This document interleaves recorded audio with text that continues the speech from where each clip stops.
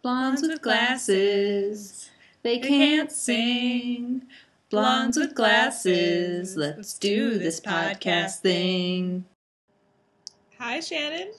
Hi, Becca. Oh boy, it's been so long since we've done one of these. Look at us. I know that we got hundreds of thousands of messages saying, "Where were you last week?" I know. Everyone was so concerned.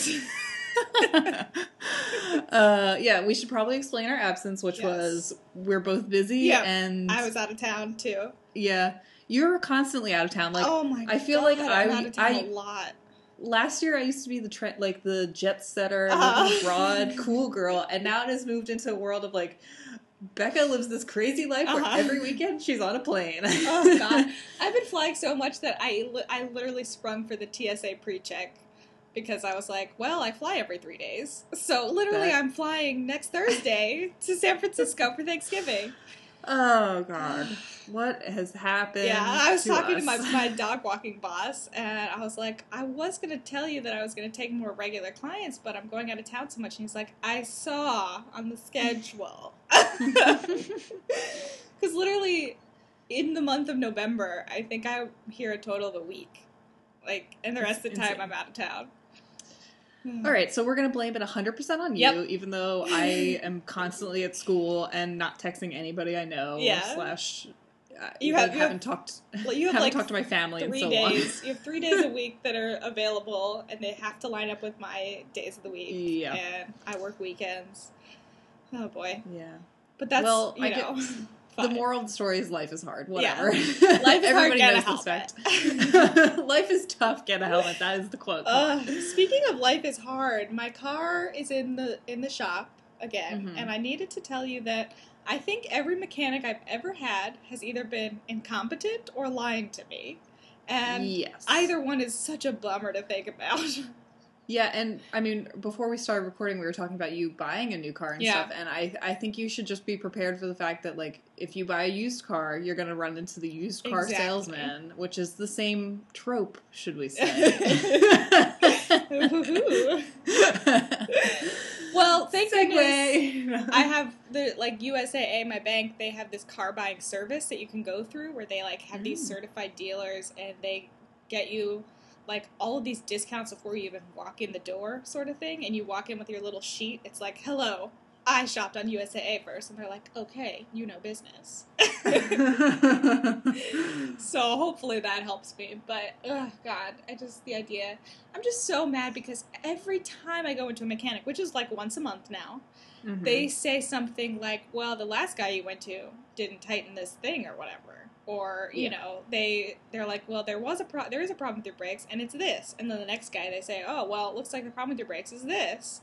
And it's like, well, why didn't the last guy see that? Or, it just feels like it's just this never-ending cycle of sadness.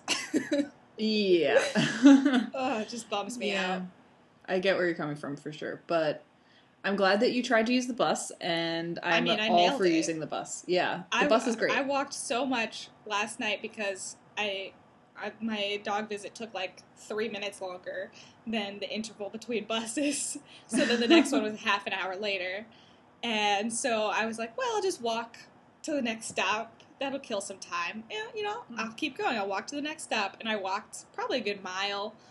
And then I kept checking on the little bus stop, like the times when the bus was going to come. And every single bus stop had the same time. So I was like, wait a second, what's going on here? Like, the bus stop that was a 10-minute walk back that way said 8:53. And this one says 8:53, and it's 5 bus stops later. What's happening? Like, when will the bus actually show up? So that was a fun little guessing game. Well, since you've been out of my life for so long, I don't think I ever told you about my experience when I went to the male barber shop in town to get my hair cut. How was that? I'm terrified of doing that. It was terrifying. I walked into my little village. I walked by. I saw there were men inside getting their hair cut, and I said, no. And then I kept walking, and then I walked back around to walk by again, and there were still men inside. So I was like, I'll go to the grocery store. So I went to the grocery store, did all my shopping, came home, ate lunch.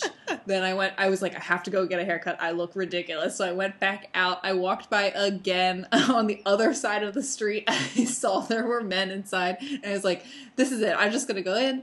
And so I went in and I was like, I just need a buzz, whatever. And they were like, okay. And my barber didn't talk to me at all. Oh, and fun. they have, they are not as delicate with you as I would say they are when you go get your hair cut by women, because it was just like a lot of blunt fingertips, like pushing your head around, you know, to use the razor and stuff. And it looks great. Yeah. And it was so cheap that I will never go back to getting a haircut from a salon or whatever. But it was scary. Well, you know. I thought I was going to switch to that barber shop that we tried when you were visiting me, and that guy did a terrible job. One side was shorter than the other side, and I thought, oh, really? Well, if this guy can't do a basic, literally just like, please trim this using a setting on the trimmer. And it was like half an hour later, and it didn't look great. Because I found out there's a location really close to me of that place. But I'm still going to stick with my lady at the nail salon. Yeah. Well, maybe the other location's better. I would always advocate maybe change. He was just a dud, but I hate the idea of going through a bunch of duds to find the winner. You know. Yeah. Because I do trust the lady. She went a little crazy a couple times ago, but I trust her now. Yeah, I think once you build up sort of like a memory of what it should look like, they get it. You know? They also, how many people's haircut did they like cut in a month? So it's not like they remember exactly what they did the last time. I was like, well, I have a vivid image. Like, no. Maybe they should like take photographs at the end of every cut and be like, you like maybe it? Maybe you should take a photograph at the end of it. But every time I do to like send it to you or Julie or something, it looks awful. Like my face, like I don't know how to take a selfie. Like, I feel like we're the selfie generation or whatever, and I never take a selfie because it looks like garbage every time. Yeah.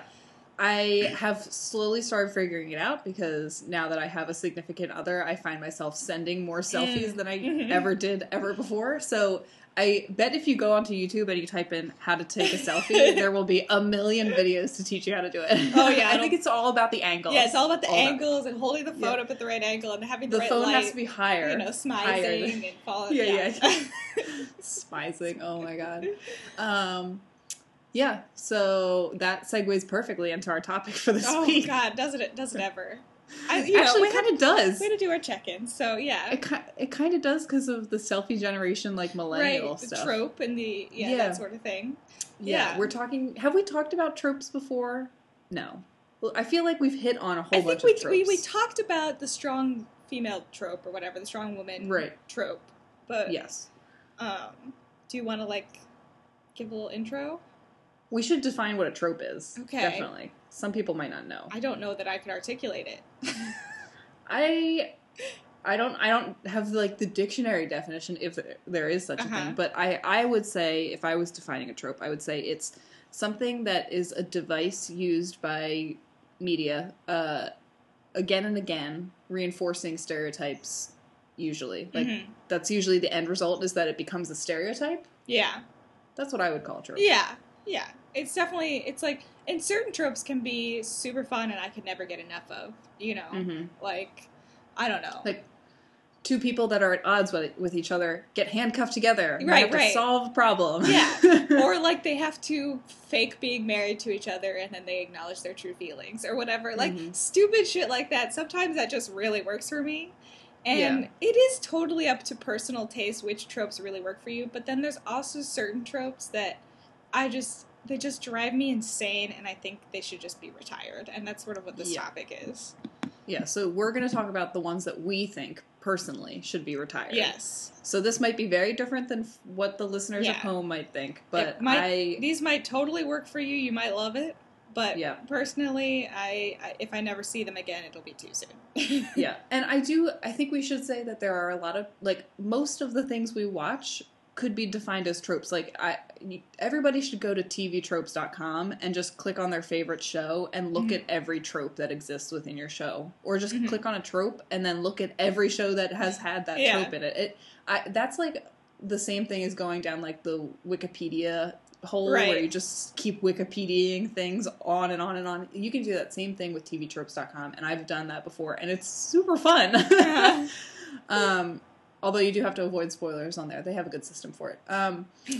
But yeah, I think there are a lot of tropes that are really successful in certain TV shows, and they're not all bad, for sure. No. They can be really good for a show Yeah. sometimes. But at a certain point, ones can become so overused that it's just you're not getting anything out of it at this point. Yeah. Or you're just meaningless. It's just okay. My first one to me is so annoying and almost never has a decent payoff, which is there's this confusing opening where you're thrown into the middle of like a fight or something between your main character and someone else, and you're like, wait, what? How'd that happen? And then fade to black 24 hours earlier, or 72 hours earlier, or whatever. And then the whole rest of the episode just plays out. And to me, I think they think like, oh, it'll really grab them, and they'll be like, well, we gotta find out what happened. But most of the time, that opening is so clumsy and so stupid. It's like, oh, our main character is fighting a villain. Like, that literally, it's a superhero show. Like, yes, like, that will happen at the end of every episode. Like, I'm not super intrigued as to how that happened. You know, like, just show me the episode. I don't know if you read my recap from The Flash this week, but that is exactly what happened on The Flash. I think that's what made me think of this. Yeah, it was clunky because I literally went backwards to rewatch the previously on and the beginning to see if I had missed something, which I knew I hadn't. I was like, what is happening? I'm confused. And then they get to the part where they say 72 hours earlier. And then throughout the rest of the episode, all this stuff is happening and they're building to this moment. You're like, that's a red herring. I know that's not going to happen. Whatever. Because you already know the outcome because they have told you. Yeah. And that can work in some situations where you're like, oh, how do we get to that end point? Yeah. Like, if you tease the ending, it's like I don't know how we get there from here. Right. But in a superhero show where the same thing happens every week most of the time, that's not a great device to use. And they use that device on Flash and Arrow almost every week, it seems like. They start with that opening, and it drives me insane because there's just no payoff for it. It's not satisfying in the least, and it just starts you off confused and annoyed, basically. There's very few times, honestly, where I think it really works effectively, and it's only certain shows can do it really well. And maybe if you start off something where it's like two people who are best friends or whatever, or one's holding a gun at the other one, that when it starts, you're like, how did they get to that point? But even now, like, that I've seen that trope so many times that it's just not that intriguing to me. I'd rather just see the story play out and have the twist come instead of saying, there's going to be a twist later. You know? And I think it's the same problem that Quantico is having, which is it's not necessary. Like, the story would be just as good if everything was set in the present. Yes. Or, you know? Yes. You don't need... Every show doesn't need these dumb flashbacks because that just means, especially at the beginning of the show, that means that your hook at the start, your characterization of your people in the cast is not good enough to hook people to watch the show. And that should tell you as a writer that you need to work on your characters and your writing and bringing everything to the front of the episode so that people continue to watch rather than throwing in something useless like that at the beginning and spoiling the rest of the episode. And most of the time, I find I forget what that opening was. And it just it has just no effect. It's just it seems so silly that they do it, and the more times you do it, the less effect it has, and I just want, it's like an open letter to Flash and Arrow right now. Although Arrow hasn't done it in a while, and honestly, they're really improving, and I'm very happy about that. But please stop. Please. I am trying to think of examples when they use that in comedy, and I can't quite think of examples, but I'm almost 100% sure there are some episodes of Parks and Rec that use that, which I think if it's used in comedy would be a little bit better, because there is a joke at the end, there is a payoff at the end, that sort of thing, rather than just like building tension that is already going to be there. Yeah. So I'd like to go back and see if there's like some 30 Rock episodes or stuff like that where you're like, you know for the rest of the episode that something cool is going to happen to get to that point. Right. Like, yeah, and just if it's really interesting, that opening, if you're really like, how in the world did they get to that point? If you're genuinely interested in finding that out, then you've done a good job with that opening, and that trope can be effective. It's just so often that it's just like, okay, he's finding a bad guy. That's mostly what it is. It's like, oh, they're locked in a room or something. You know, like, it's always just like, it's like, oh, look, they're in danger. And it's like, yeah, like that I know what this show is. They're going to be in danger by the end of the episode. You know, like, it does not change my world at all, you know. Yeah. Well, the one I think that is number one on my list is the dumb dad trope. And that's because I was raised by a stay-at-home dad, and anytime it happened when we were watching TV, ever, he would point it out and he'd say, there's another dumb dad. And the amount of times I heard that growing up was insane. Because you don't notice it really until somebody like your dad, who is doing a really good job, points it out. And it extended to, like, commercials, when we would watch commercials and there's a dumb dad commercial. Every commercial. And it happens all the time. Dads that can't clean up after their kids. Dads that can't pump gas correctly. Like, whatever it is, there is a dumb dad doing it. Yeah. And I think that is the most damaging thing. Like, if you think about Phil Dunphy in Modern Family, or, like, Tobias in Arrested Development. I just watched an episode of that yesterday, and I was like, God, he's the worst. Like, he's so dumb. There are so many dads that just can't do anything. Yeah. They can't do their jobs. They can't take care of their kids. And it's not funny. Especially, like, it's usually used in comedy. And it's not funny, because that, like, accidentally leaving your child in the car, like, that happened to me when I was a kid. Okay, yeah. But you know what? My mom did that. Yeah. That happens to everybody. Well, and what it does is it sets up this incredibly low bar for dads in general in life. And if they just aren't an idiot, or they just show up on time for one thing, they get, like, an award for Dad of the Year or something. Yeah, yeah. And that's like all the dads in real life that have, like, learned to braid hair for their daughters. Yes. Like, oh my God, unbelievable. Call the presses. Oh my God. They can use a hair tie. Right. Like, which is completely skipping over the fact that non-white parents have been braiding hair for generations. Yeah. Oh, God. Yeah, oh, it's literally stuff like that. Like, did you hear that Becky's dad showed up for the PTA meeting? And it's like, oh my God. It's like, that's just so sad. Because they have such a low bar set to them by media, you know? And it's always this super schlubby, useless guy with this super hot wife who is, like, anal and, you know, and just cleans up after all of his messes, and basically just is shrill and yells at him. Again, Phil Dunphy and Claire Dunphy from Modern Family. Yeah. And that trope is so overused. Like, every single sitcom that centers on a marriage has them, that trope. Like, I dare you to find, like, 5 sitcoms that focus on a marriage that don't have that trope, where first of all, their attractiveness levels do not match at all. You know, he's so much schlubbier than she is. She's always super hot. Yeah, I was just thinking about the guy that plays Jay from Modern Family. Yeah. And, like, they also fit that. And then he also was in Married with Children, or Married with, what is that? That old Married with Children. Mm-hmm. Yeah. And it was the same thing. And the wife was the woman from Smart House. And she was gorgeous and shrill. And, you know, and it, oh, God, it's so prevalent. Like, I was thinking, the only one I can think of off the top of my head that's not like that is Boy Meets World. Oh, yeah. Like, their dad was, you know... He was such a great dad. He worked at the grocery store, and he opened his own business eventually, and, like, he was a great dad. Yeah.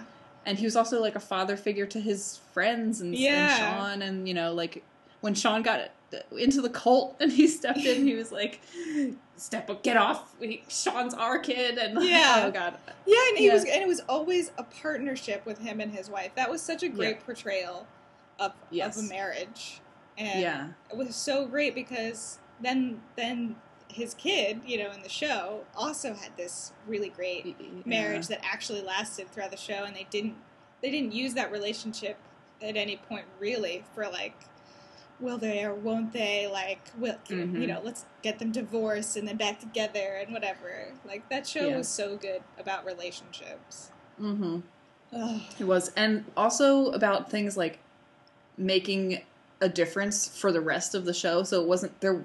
This is another one on my list I'm going to get into, which is the big reset button, where at the end of the episode, everybody goes back to normal and everything. Right. And in that, like, there's season 4 or 5 when Corey cheats on Topanga. And because I just watched the Halloween episode, and they're broken up in that episode. And I was like, oh, I forgot, like, there was a whole season where they were not together. Yeah. And it destroyed their relationship for a long time, and they had to, like, throughout a season, they had to rebuild all this trust, and, like, it wasn't just, like, Full House, where at the end of the day, everybody's the same. Yeah. They're always the same.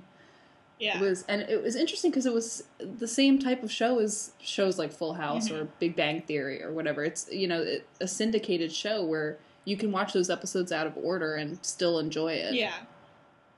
Yeah. But I just feel like Boy Meets World was really ahead of its time, and just some quality television. Yeah. But anyway, the big reset button is another one that was on my list. Yeah. I mean, that would definitely be on mine as well, and especially because of all of the complaints we've had about Doctor Who recently and how... Yeah. And most of it is because he constantly would use the big reset button, and everything that you learned from that whole episode, from the whole ordeal, is basically reset, and you are left thinking, well, I watched this whole thing, so I feel like I experienced this, but now you're telling me that it didn't happen, or, that these main characters don't remember it, or, and then you have to, like, delete it from your brain, and you'd be like, well, that was useless to me. Yeah. I just have this really vivid memory of us when we were still in college, when we used to go to lecture hall on the weekend to watch Doctor Who on, like, a giant screen. And there was one episode where it was definitely Matt Smith, where he had a reset button, and Clara had, I don't know, a whole bunch of people had died, and we were livid. And I think we just sat there in that lecture hall for like 2 hours talking about it, how we were because he literally so upset. Literally called it the big red button or the big reset button or something. It was a literal button. Like, it was so ridiculous at that point, where it was just like, oh, you guys don't care at all. You just don't care about character development or moving, or having the episodes all connected or anything like that. You just want to, oh god. Yeah. And I hate it. I hate it when shows do that. And thank goodness I feel like fewer and fewer shows are doing that nowadays, because everything needs to be serialized at this point. So, hopefully that's falling by the wayside. Yeah, I think it is. Which makes every time it's used seem really ridiculous. You know? It seems like it's it's like pulled from the past. Like, we're past that point. We don't need to do that anymore, because people can have the ability to make better television now. Yeah, exactly. Yeah. What else is on your list? One of these is not really a trope, more as a joke. And basically, I just don't want to hear this joke anymore, but I will hear it 1,000 more times in the next 5-10 years. Which is people being like, oh, well, I bought a record when I was a kid. For all you youngsters out there, a record is this round disc. God. And basically, I think that's the dumbest joke in the whole world, because it's just so annoying to me. Like, the idea that because we don't currently use, like, records or CDs or whatever, or something like that, or car phones or whatever, the idea that we don't currently use those, the idea that we would not know what that is, and you're teaching us for the first time, is so insulting and annoying and not funny at all. And I hear the funniest people and the most interesting people make that joke all the time, and it drives me nuts. Like, the idea, like, I know what a gramophone is. I've never used a gramophone. My parents have never used a gramophone in their life, but I still know what it is. Yeah. Like, it's just it's such a dumb joke, and I hear it so often that I'm just sick of it, and I just have to tell the world, please stop making these stupid technology jokes. Like, I get it. Technology has been changing, and it's really crazy, and it's lightning fast, and within the same generation, nobody uses the same things anymore. We're aware of time passing history. Yeah. Like, we're not idiots. Yeah, that is a great one. I have another one that's similar to that, which is when there's some techno babble happening, and then another character will whip around and say, "Speak English." It's like, all right. And sometimes it's not even technobabble. It's like, I have to access his mainframe by typing in a password. Speak English! It's like, that was pretty clear. Like, she wasn't saying complete nonsense. Yeah, it's basically just like, all right, now dumb it down for our viewers that are over the age of 50. Yeah, it's like, it makes me think, like, that everyone is Michael Scott from The Office. There was this great scene in The Office years ago when he, like, they had a surplus in the budget, and of course Michael's an idiot, and he was like, explain it to me like I'm a 12-year-old. And the guy explains it to him, and he still doesn't get it. He goes, explain it to me like I'm a 6-year-old. And I feel like that's what these people are saying every time they say, damn it, speak English. It's like, explain it to me like I'm a child. Yeah, I wish that they literally, whatever character has to say the line, speak English, I wish they just had to say, I don't get it. Or, I don't understand, because I would feel so much better about it knowing that there are people out there that don't get it. Yeah, or they could just be like, wait, what? I wasn't listening. Yeah. Because I think that's what it is like the idea that the character probably just tunes out. Like, it's not like they're not making an effort to, they're just not making an effort to like, pay attention and, like, be like, okay, I get the idea of what she said. Like, it's sort of irrelevant for me to really even know the details of what she's doing. You know? It's just, but it's just, I'm with you on that one. That one drives me nuts.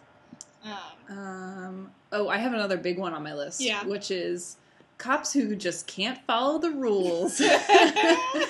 And there are, like, no consequences. So they'll get their badge and their gun removed for whatever reason, and then they'll go out and they'll be a vigilante for a while. And then after solving this crime or righting some wrong, they'll get their badge and their gun back, and there won't be any internal investigation. And it's always with, like, an apology, too. Like, we should have trusted you, man.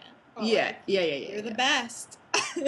Which I think is just so dumb. And I was excited because the most recent episode of Jane the Virgin, spoiler alert, Michael gets caught doing things that are not legal, and he gets, I think, fired, is how the episode sort of left it. It was honestly kind of vague. Like, if I was him, I would like, because they were like, turn in your badge and gun, I would be like, okay, but what's happening? Like, am I fired? Yeah. Like, am I suspended? Like, what's going on? Like, can I get it in writing? Sort of thing. Like, am I on paid leave, unpaid leave? Like, it was just like, bye. He, like, walks out dramatically. Yeah, it's the same problem. It's just, like, real life. I guess we're not watching real life, whatever. But still, it's like, and now people take this into the real world, and I think this is how the real world is. Like, with CSI and, DNA testing, it's all the same problem where it's so unbelievable. Right. Like, I love SVU so much, and I'm enjoying every episode. But the speed at which they analyze DNA is the most insane. It's literally within, like, 30 minutes or, like, 10 minutes. They're like, all right, let me put the DNA in. Let's watch the computer work. And we have a hit. Like, what? It's unbelievable, But, like, I'm fine with it because the rest of the story works really well, and who really cares? But it's so unbelievable. I think it's just, like, a major problem for that whole genre of TV, because you also have, like, CSI, where the CSI field investigators are doing all this work that is definitely not their job. Like, they're interrogating people, which never would happen. And just, like, every cop show like that has all of these things embedded in it that are unbelievable. Even just yesterday I was watching iZombie, which is, not a really serious cop show. But, at one point I remember the detective saying, like, hey, I'm going to bring in that suspect tonight. You should come for the interrogation. And she's like, I'm busy. And I was like, how can you bring that guy in tonight? Like, you have to, if he's not under arrest, you have to, like, call him and be like, can you come in? And he'll be like, maybe, like, next Wednesday. And the next Wednesday rolls around and you're calling him and he's like, oh, can we do it next Friday? And then like this happens jinx. For, like, months and months. And, like, that's what really happens with detectives calling suspects if they can't arrest them. You can't just bring a guy in and be like, come on down to the station. And they'll be like, I'll drop everything. all right, see you there. I'll Like, be there. yeah, or like, yeah, and with DNA, it's the same thing. You know, you send it up to the state labs 6 months to a year later, you get a hit. Yep. You know. And the other one on my list that fits in here is the zoom enhance, where people just zoom in on that. Now enhance it. Yeah. And I'm just like, or when they do that with their own vision, like when they just zoom in. Like, there have been so many times where I think, I can't make out a person's face until they're, like, at least, like, 10 feet from me. Anything more than that, and I can't tell who they are. Like, I was just walking along the street the other day, and I was like, oh, here comes a young lady who with a cool alternative haircut and a nice outfit. Like, I like, appreciate that. And then I walk 5 more feet, and I go, oh, no, that's not an alternative haircut. That's just like a mom haircut. And I walk a little closer and I go, she's 45. Like, it took me until I was 3 feet away from her before I actually knew what she looked like. The idea that people could be like looking out their window and be like, I see him. There's the suspect now. It's like, what? That looks like a blob. Like, yeah. I also sometimes like will test myself and I try and remember, like license plates of cars that go past me, and I'm like 2 seconds later I'm like forgotten the whole thing. I have no idea what's happening. There are times where I can't even read people's bumper stickers and I'm the car behind them, like stopped at a light, and the text is so tiny. First of all, just who are those for? Okay, I'm sorry, I'm getting way off topic. Amazing. Just a giant takedown of bumper stickers. Yeah, make the text readable. Okay. Okay. This is one that I know that we haven't talked about. I was about to say Skyfall, Spectre, on the air. But one of the things that really bugged me about that was this new villain being introduced who has been secretly behind everything for years, but doesn't. Like, at least in this one, and I've seen this trope many times, where it's like, he's like, it was me behind all of that, but it's like, normally it's backed up with, like, a flashback to him, like, unscrewing a bolt or something, you know, like, him being behind it, and this one, literally, he was just like, it was me, and we're like, oh, okay, like, we're just supposed to take your word for it, like, he could say that, he could be like, 9/11, that was me. Like, he could have said anything, and the idea that we're supposed to then muster up more, like, emotions about him because of that, like, it just doesn't work if you don't show me the receipts, basically.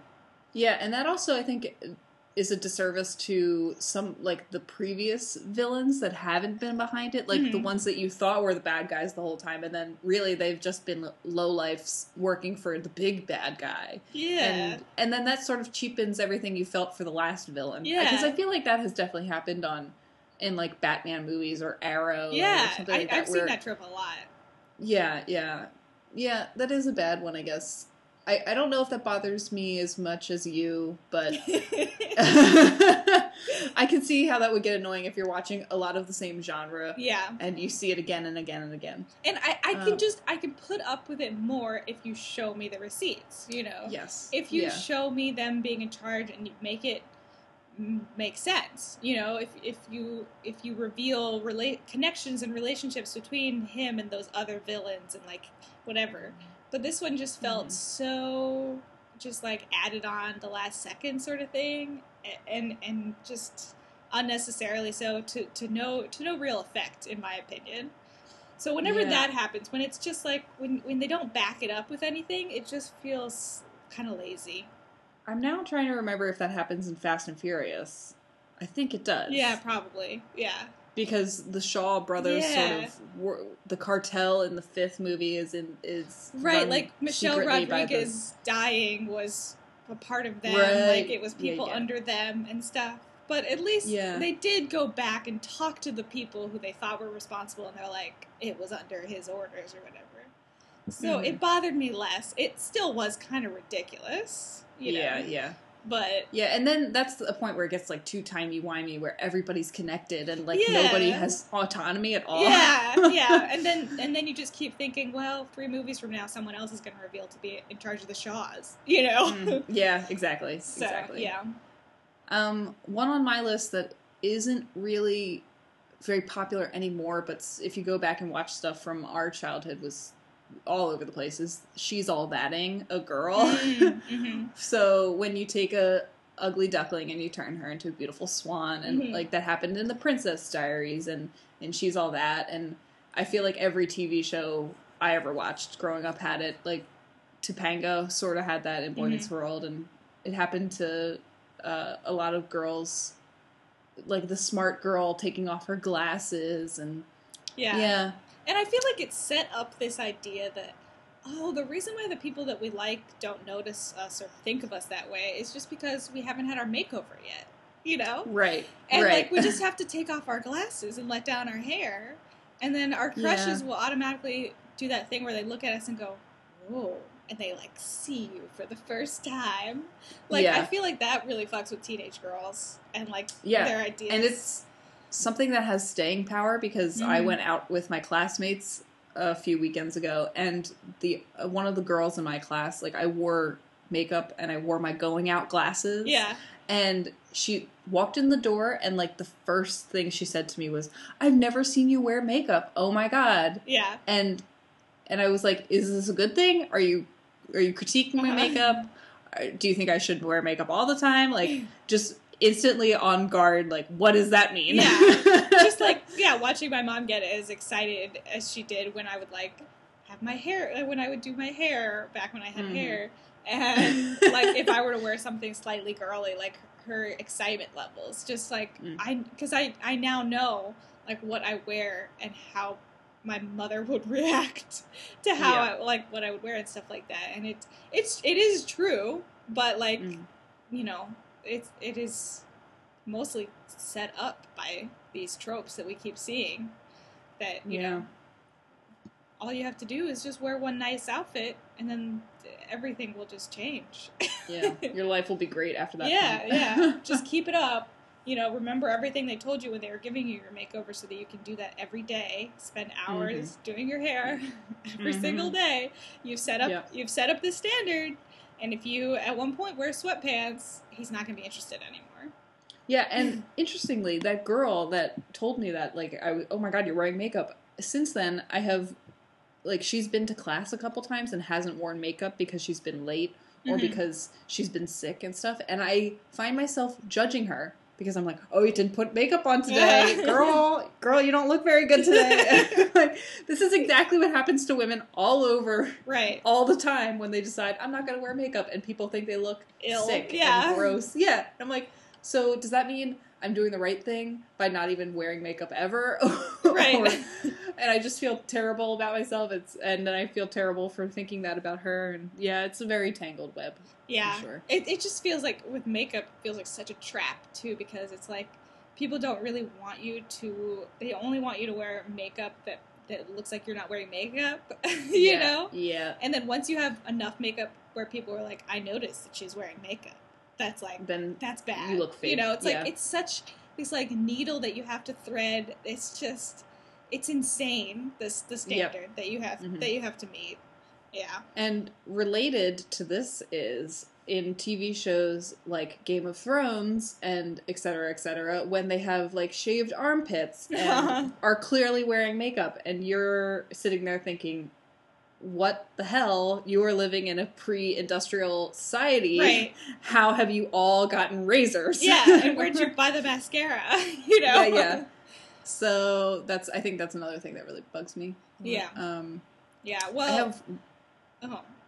Oh, I was going to say, I have one more big one on my list. Okay, I was going to say, speaking of Game of Thrones, I was going to say deaths or rapes purely for shock value and for no other reason. That just or to killed teach me. a man a lesson. Yeah.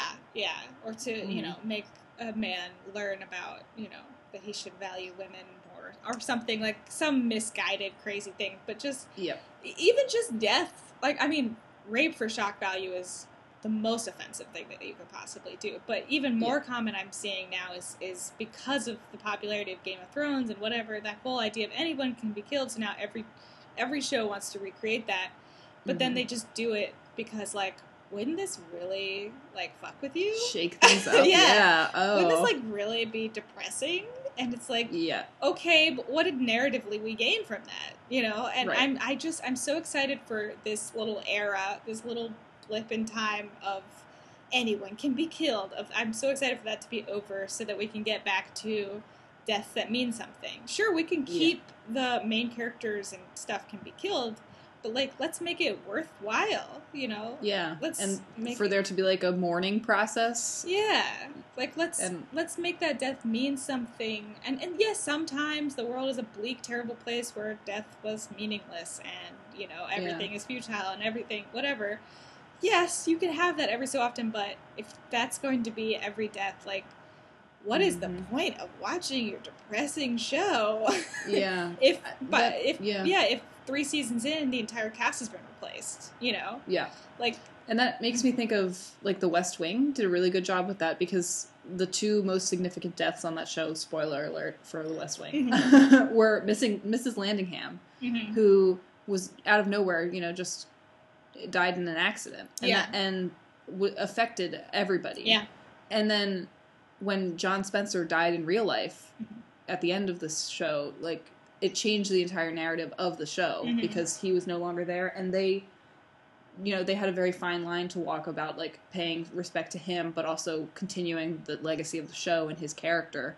And that was, those 2 deaths in that show were, I think, fantastic. Like, so well done, because they had such meaning. And if you look at other shows now, like, so many times it is really like, just what's the point? And especially if it's a character that everybody loved, like that happens on Walking I assume Dead. The Walking Dead all the time, where it's like, who's your favorite? They're gone next. Yeah, exactly. But then at the same time, it's like certain people can seem to be able to survive anything, like any certain death situation. Now it's like 6 seasons in or whatever, and so then it becomes unrealistic. If you kill all these other people, it becomes unrealistic to have people that don't die. Right. And so then it's just like, what are you watching anymore? You know, you're just watching these superhumans so that then by the time they're killed, you know, like the last person who was killed, who has been on since day one, you would think, like, well, he survived this much, you know, like, he can't just be taken down by something dumb, you know? And, like, there was another death last week where, like, the whole episode was like a flashback or whatever, and this guy was like a mentor to another character, and his death was the dumbest thing I've ever seen. There's like one zombie coming at them, and he's like, the one guy is like, oh no, I froze. And so this guy, instead of just killing the zombie, pushes the guy out of the way and gets bit. And it was just like, it was like, what? Like, you've been living in this world for a certain amount of time, you've been effective at killing zombies a certain amount of time, like, why was that your instinct? And then it becomes, like, completely unbelievable that they died, and you just become angry about it. Yeah. And it's just those sorts of, like, deaths where it's like, wasn't that shocking? Or I bet that really motivated that character. Like, it just feels gross. It just feels gross. Yeah. That you can hear, like, the creator saying that in your head. Like, yeah. Didn't and I think just that's mess also with you? related to the whole nobody's really dead thing. Yes. Where if they don't die on screen, they're definitely going to come back. Yeah. And it's a huge problem in Marvel now, like, with starting with Phil Coulson, and I think moving on from there, it's just like, nobody's going to be really dead. Like, everybody has the potential to come back in Arrow if there's some magic element that we didn't know about at the start of the show, and they put it in there, and you're like, oh, wait, what does this mean? Yeah. And then it cheapens, even if it was death that was super meaningless and you hated and you lost a character you loved, when they do come back for this dumb reason, then you feel even worse about it, because you cared. Yeah. You cared when they died. Yeah. And you were affected, even if the characters on the show weren't. Yeah. And then they bring back your character and it feels so cheap. You're like, whoa. Yeah. And especially with Arrow right now, it feels even cheaper when you know about the spin-off. Like, if you were watching it and you had no idea that there was a spin-off featuring these particular characters, you would just be like, wow, I guess they just, like, really like those characters and they had to bring them back, you know? Like, there was such an outcry at their death, maybe. But, like, no, you're just like, oh, they have to find a way to resurrect each one of these characters so they can have their own spin-off show. And so then it feels even cheaper. It just feels gross. I mean, I love Sarah, so I want her to be alive so badly. But I also want her to be series regular, and that's not happening. Nope. Sorry about that. Because they got to get to that spinoff. The thing is, I think, when is that spinoff happening? Like, yeah, January, soon, isn't it? Probably yeah, mid-season. Yeah, it is mid-season. That's why they're rushing it so much. Yeah. Yeah. The last thing I have on my list is, and it's not the last thing that annoys me, it's just the last one I thought of, is in the insufferable or unrelatable genius. So you literally could just go down the list of like, Sherlock, Elementary, House, and those are just the ones that are inspired by Sherlock Holmes. Yeah. Yeah, like the idea, because he's so smart, he just doesn't understand people. It's like, what? Big Bang Theory. And that's related to, like, Asperger's is unbelievable, and you can't relate to these people. Yeah, it's and like autism. It's the autistic savant trope, which is just offensive, honestly, at this point. Yeah. And it's in Hannibal, for sure. Yeah, I think we should just get away from that, because, I just think it's really damaging to a lot of real-life people in the end. And it's not interesting, because it's all the same. They're all the same. Well, and I'm just thinking now, how often do you see that portrayed in anything other than a white man? That's what I was just thinking. I watched a couple episodes of that new show Rosewood, where he's like this, super genius when it comes to solving crimes or whatever, but then he's also the most charming man in the world. And because I'm trying to think of like if a woman was ever like a misunderstood genius, like Bones, yeah, Bones would count. Bones. Trying to think of other sort of unrelatable girls. Yeah, I feel like if there's any like tech girls that they could fit into that. I'm thinking of like maybe NCIS. Ziva was sort of that unreachable woman. She was foreign and she always got colloquialisms wrong, you know. But then does that become like alluring versus where it's with men? Well, I guess with men they sort of pose it as alluring as well. Like she was definitely supposed to be alluring, but I don't know if with men if it's as alluring. I don't know. I mean, so many people are in love with Sherlock, but yeah, I guess it just depends on how handsome the lead actor is. Yeah, because people aren't, like, falling all over the place for Johnny Lee Miller in Elementary, are they? No, not to the same degree, for sure. Yeah.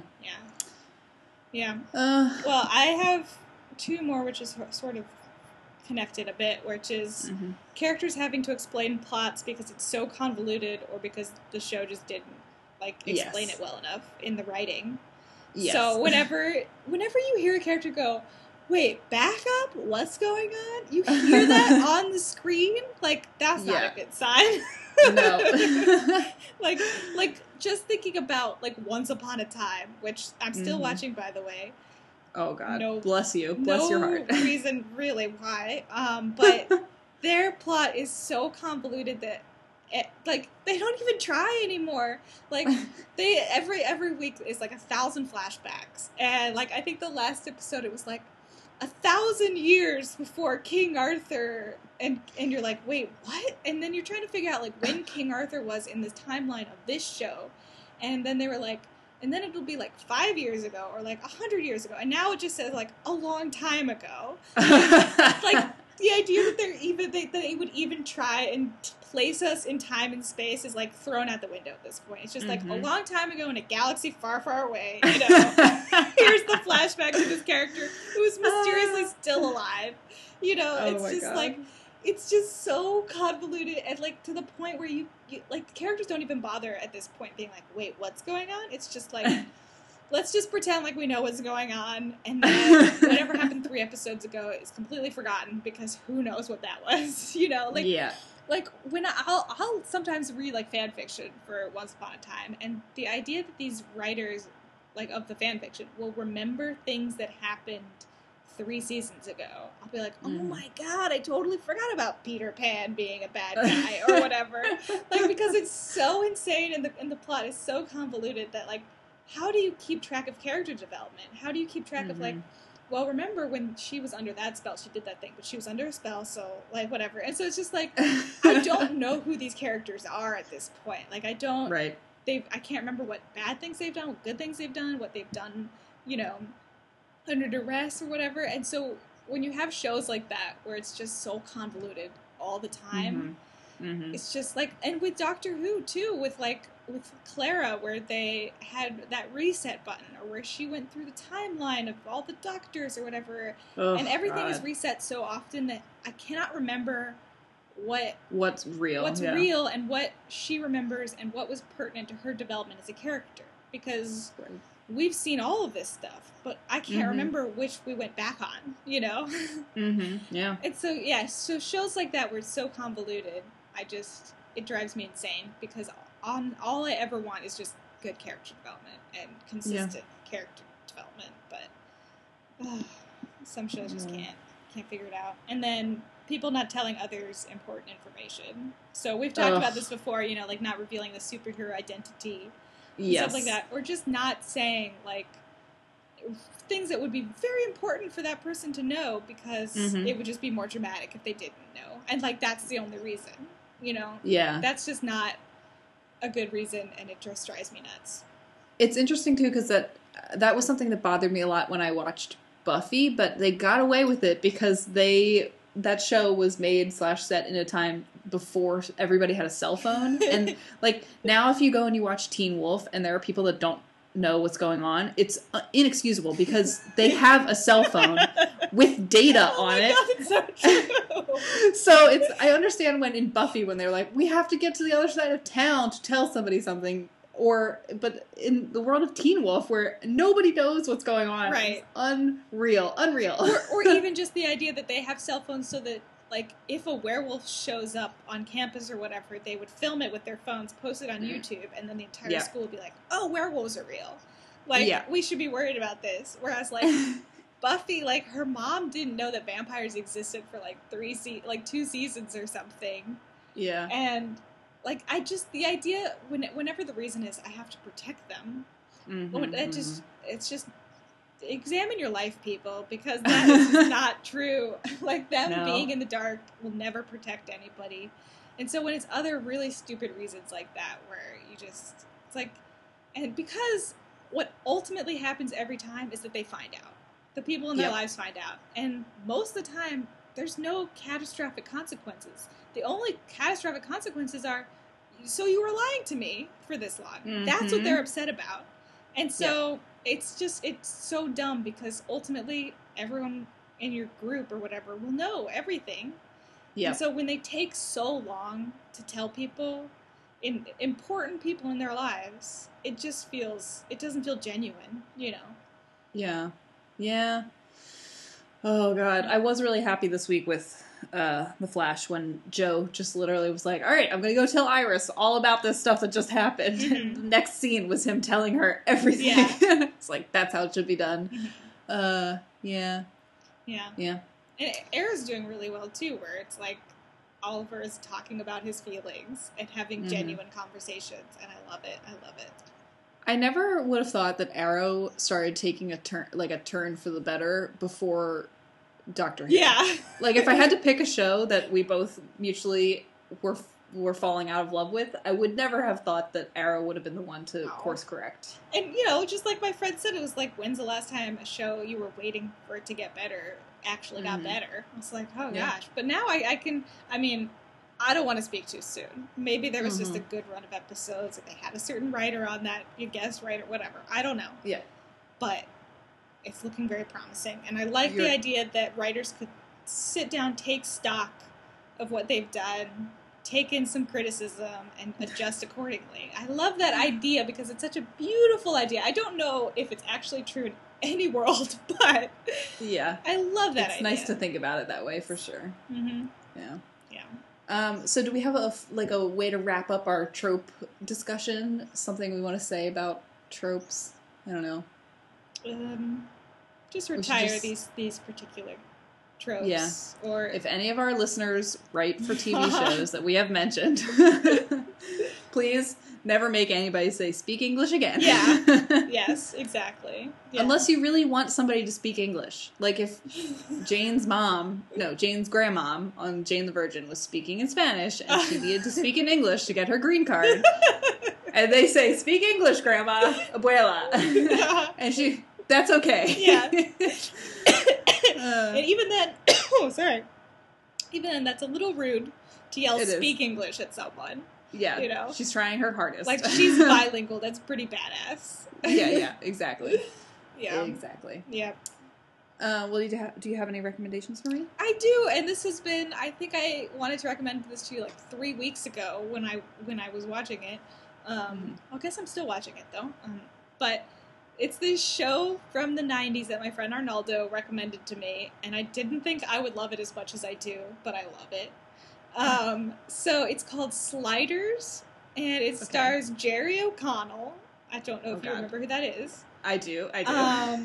Which, in the 90s, you know, he kind of had it going on, I gotta say. Yes. Like, he was looking real good. He's looking good in Sliders, I gotta say. Like, he had that 90s hair where, you know, it's parted in the middle and you brush your hand through it and you're just oh my stars. I don't know, there's something about him in this show where I'm like, oh, what is the deal? Anyway, but the premise of Sliders is that he is this brilliant, like, grad student or whatever, and physicist, and he creates a wormhole to another alternate universe. And it's like, and so every episode is they go to a different alternate version of, well, they live in San Francisco, so pretty much San Francisco.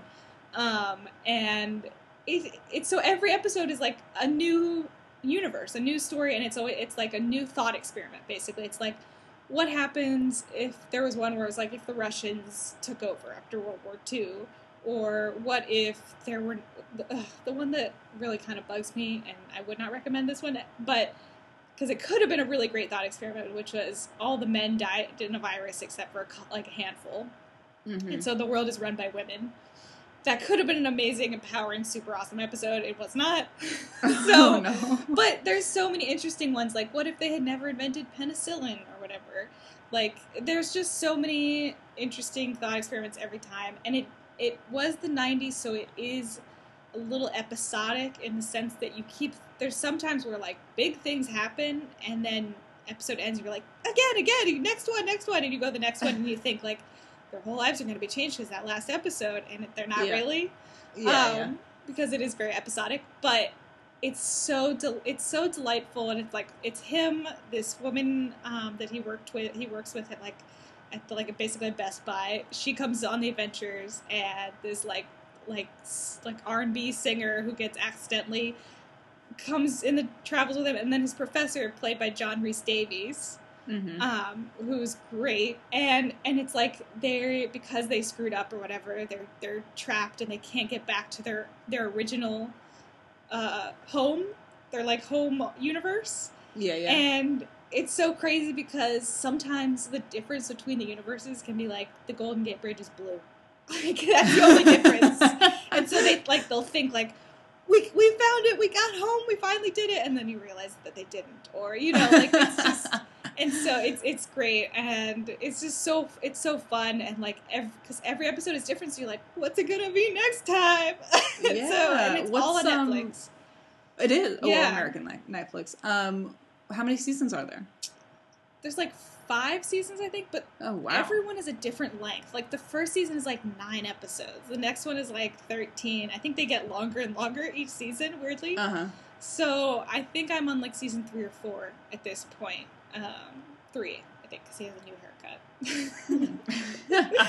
But it's just really fun, and I love the idea of just alternate universes, because they're not traveling through time, they're not traveling through space. It's just a different version of their own home, and then of course they'll run into their doppelgangers, their doubles in that world, and like, well, what happened if I made these different choices? I love that sort of thing. So it's very enjoyable.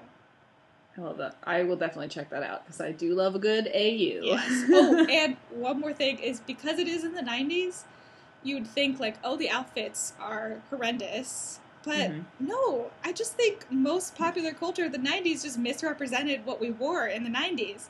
Like, his pants are like really, like they're like basically like skinny jeans. They're like slim fit jeans, you know? Like, nobody wears neon.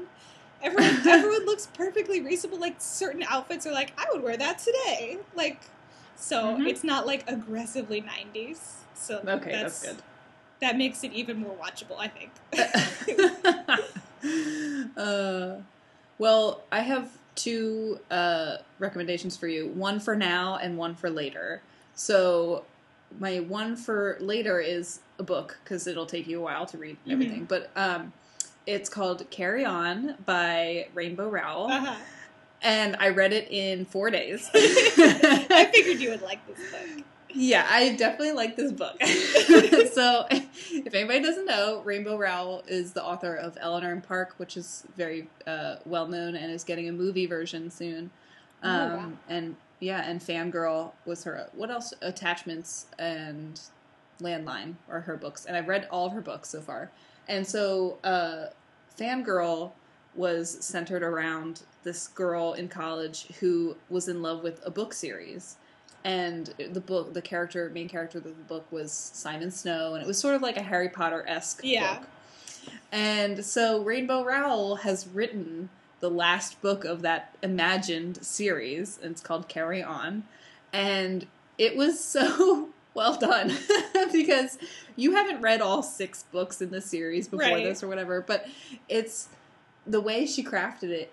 From the very beginning, you're just like, I get it. I'm on board. I understand the premise. And it's been a really long time since I read Fangirl, so I didn't remember anything about it except for that this girl loved these 2 male characters and she wanted them to end up together. Yeah. And I was so surprised because there's a really kick-ass, like, Hermione-esque character. Yeah. But, you know, it's very similar to Harry Potter and how it's done, but it's nowhere near as complicated or anything. But I had so much fun reading it because it felt like I was reading another Harry Potter, really, just like a little bit different. And I really, really enjoyed it. So excellent. I would definitely recommend to get that. Okay. But my one for now is something that I'm so excited about, and I have literally spread it to everybody that I love. So the two girls that sit next to me in class now have this, and my 2 friends that I used to work with at a theater now have this. It's an app, and it's called Nico Etsume, and it's from Japan, and it's like a Tamagotchi, but it's the best version possible of Tamagotchi because it's you have a little garden and you can put out toys and stuff, and cats will come to visit your garden. And they never die, and they never get upset. They just come to visit, and you can just take pictures of all the cats. And it sounds really dumb, and it sounds really pointless, and it kind of is, but it has brought me so much joy. Over the past week, I've had so much fun, and I now send pictures, like screenshots of my cats to all my friends that have it, and we just trade back and forth like, oh my god, Tubbs has come to visit me. Because all the cats have names and they have personalities and stuff, and so like I have a running conversation with my classmates here about Snowball and how she's super dependent. And if you get this app, you too can join in this huge conversation about Snowball and all these other cats. Wow. So I am heartily recommending it because I know you work, with pets a lot, but these pets are the greatest pets you will ever pet sit. So okay, well, I'm just glad that you have something that you get to bond with your new classmates with, and you become good friends this way. I like that. It's amazing. Yeah. It's so amazing. I'm going to start, even if you don't get this app, I'm still going to send you screenshots of these cats. I've been waiting all week to tell you about this app so I can send you these photos. Yeah, maybe that's what will get me into it. You send me the photos, I'll be like, well, I mean, just the fact that you said there was a cat named Tubbs, that's pretty cute. Like, that's pretty intriguing to me. Tubbs is so fat. The only thing Tubbs does is come in and eat all the food that you put out. Tubbs, a cat after my own heart. God, it's so great. It's so great. Yeah. Speaking of cats, I have to go cat sit a cat named Bobby soon. So Bobby. Yeah. Good name for a cat. Adorable. He plays with water like a crazy person. Oh yeah. Well, there's a cat in my app named Fred. Oh. I love it when people give animals human names. Me too. I think it makes them very just like distinguished. Yeah. Great. It's great. Well, Zach has nothing for us this week because I always forget to warn him and myself apparently as well because I was an hour late this morning. You were late. Well, at least he's not the only one we can blame this time. Yeah. So. Yep, it's always me as well. Well, I guess we should just end on Tubbs. Yeah, Tubbs.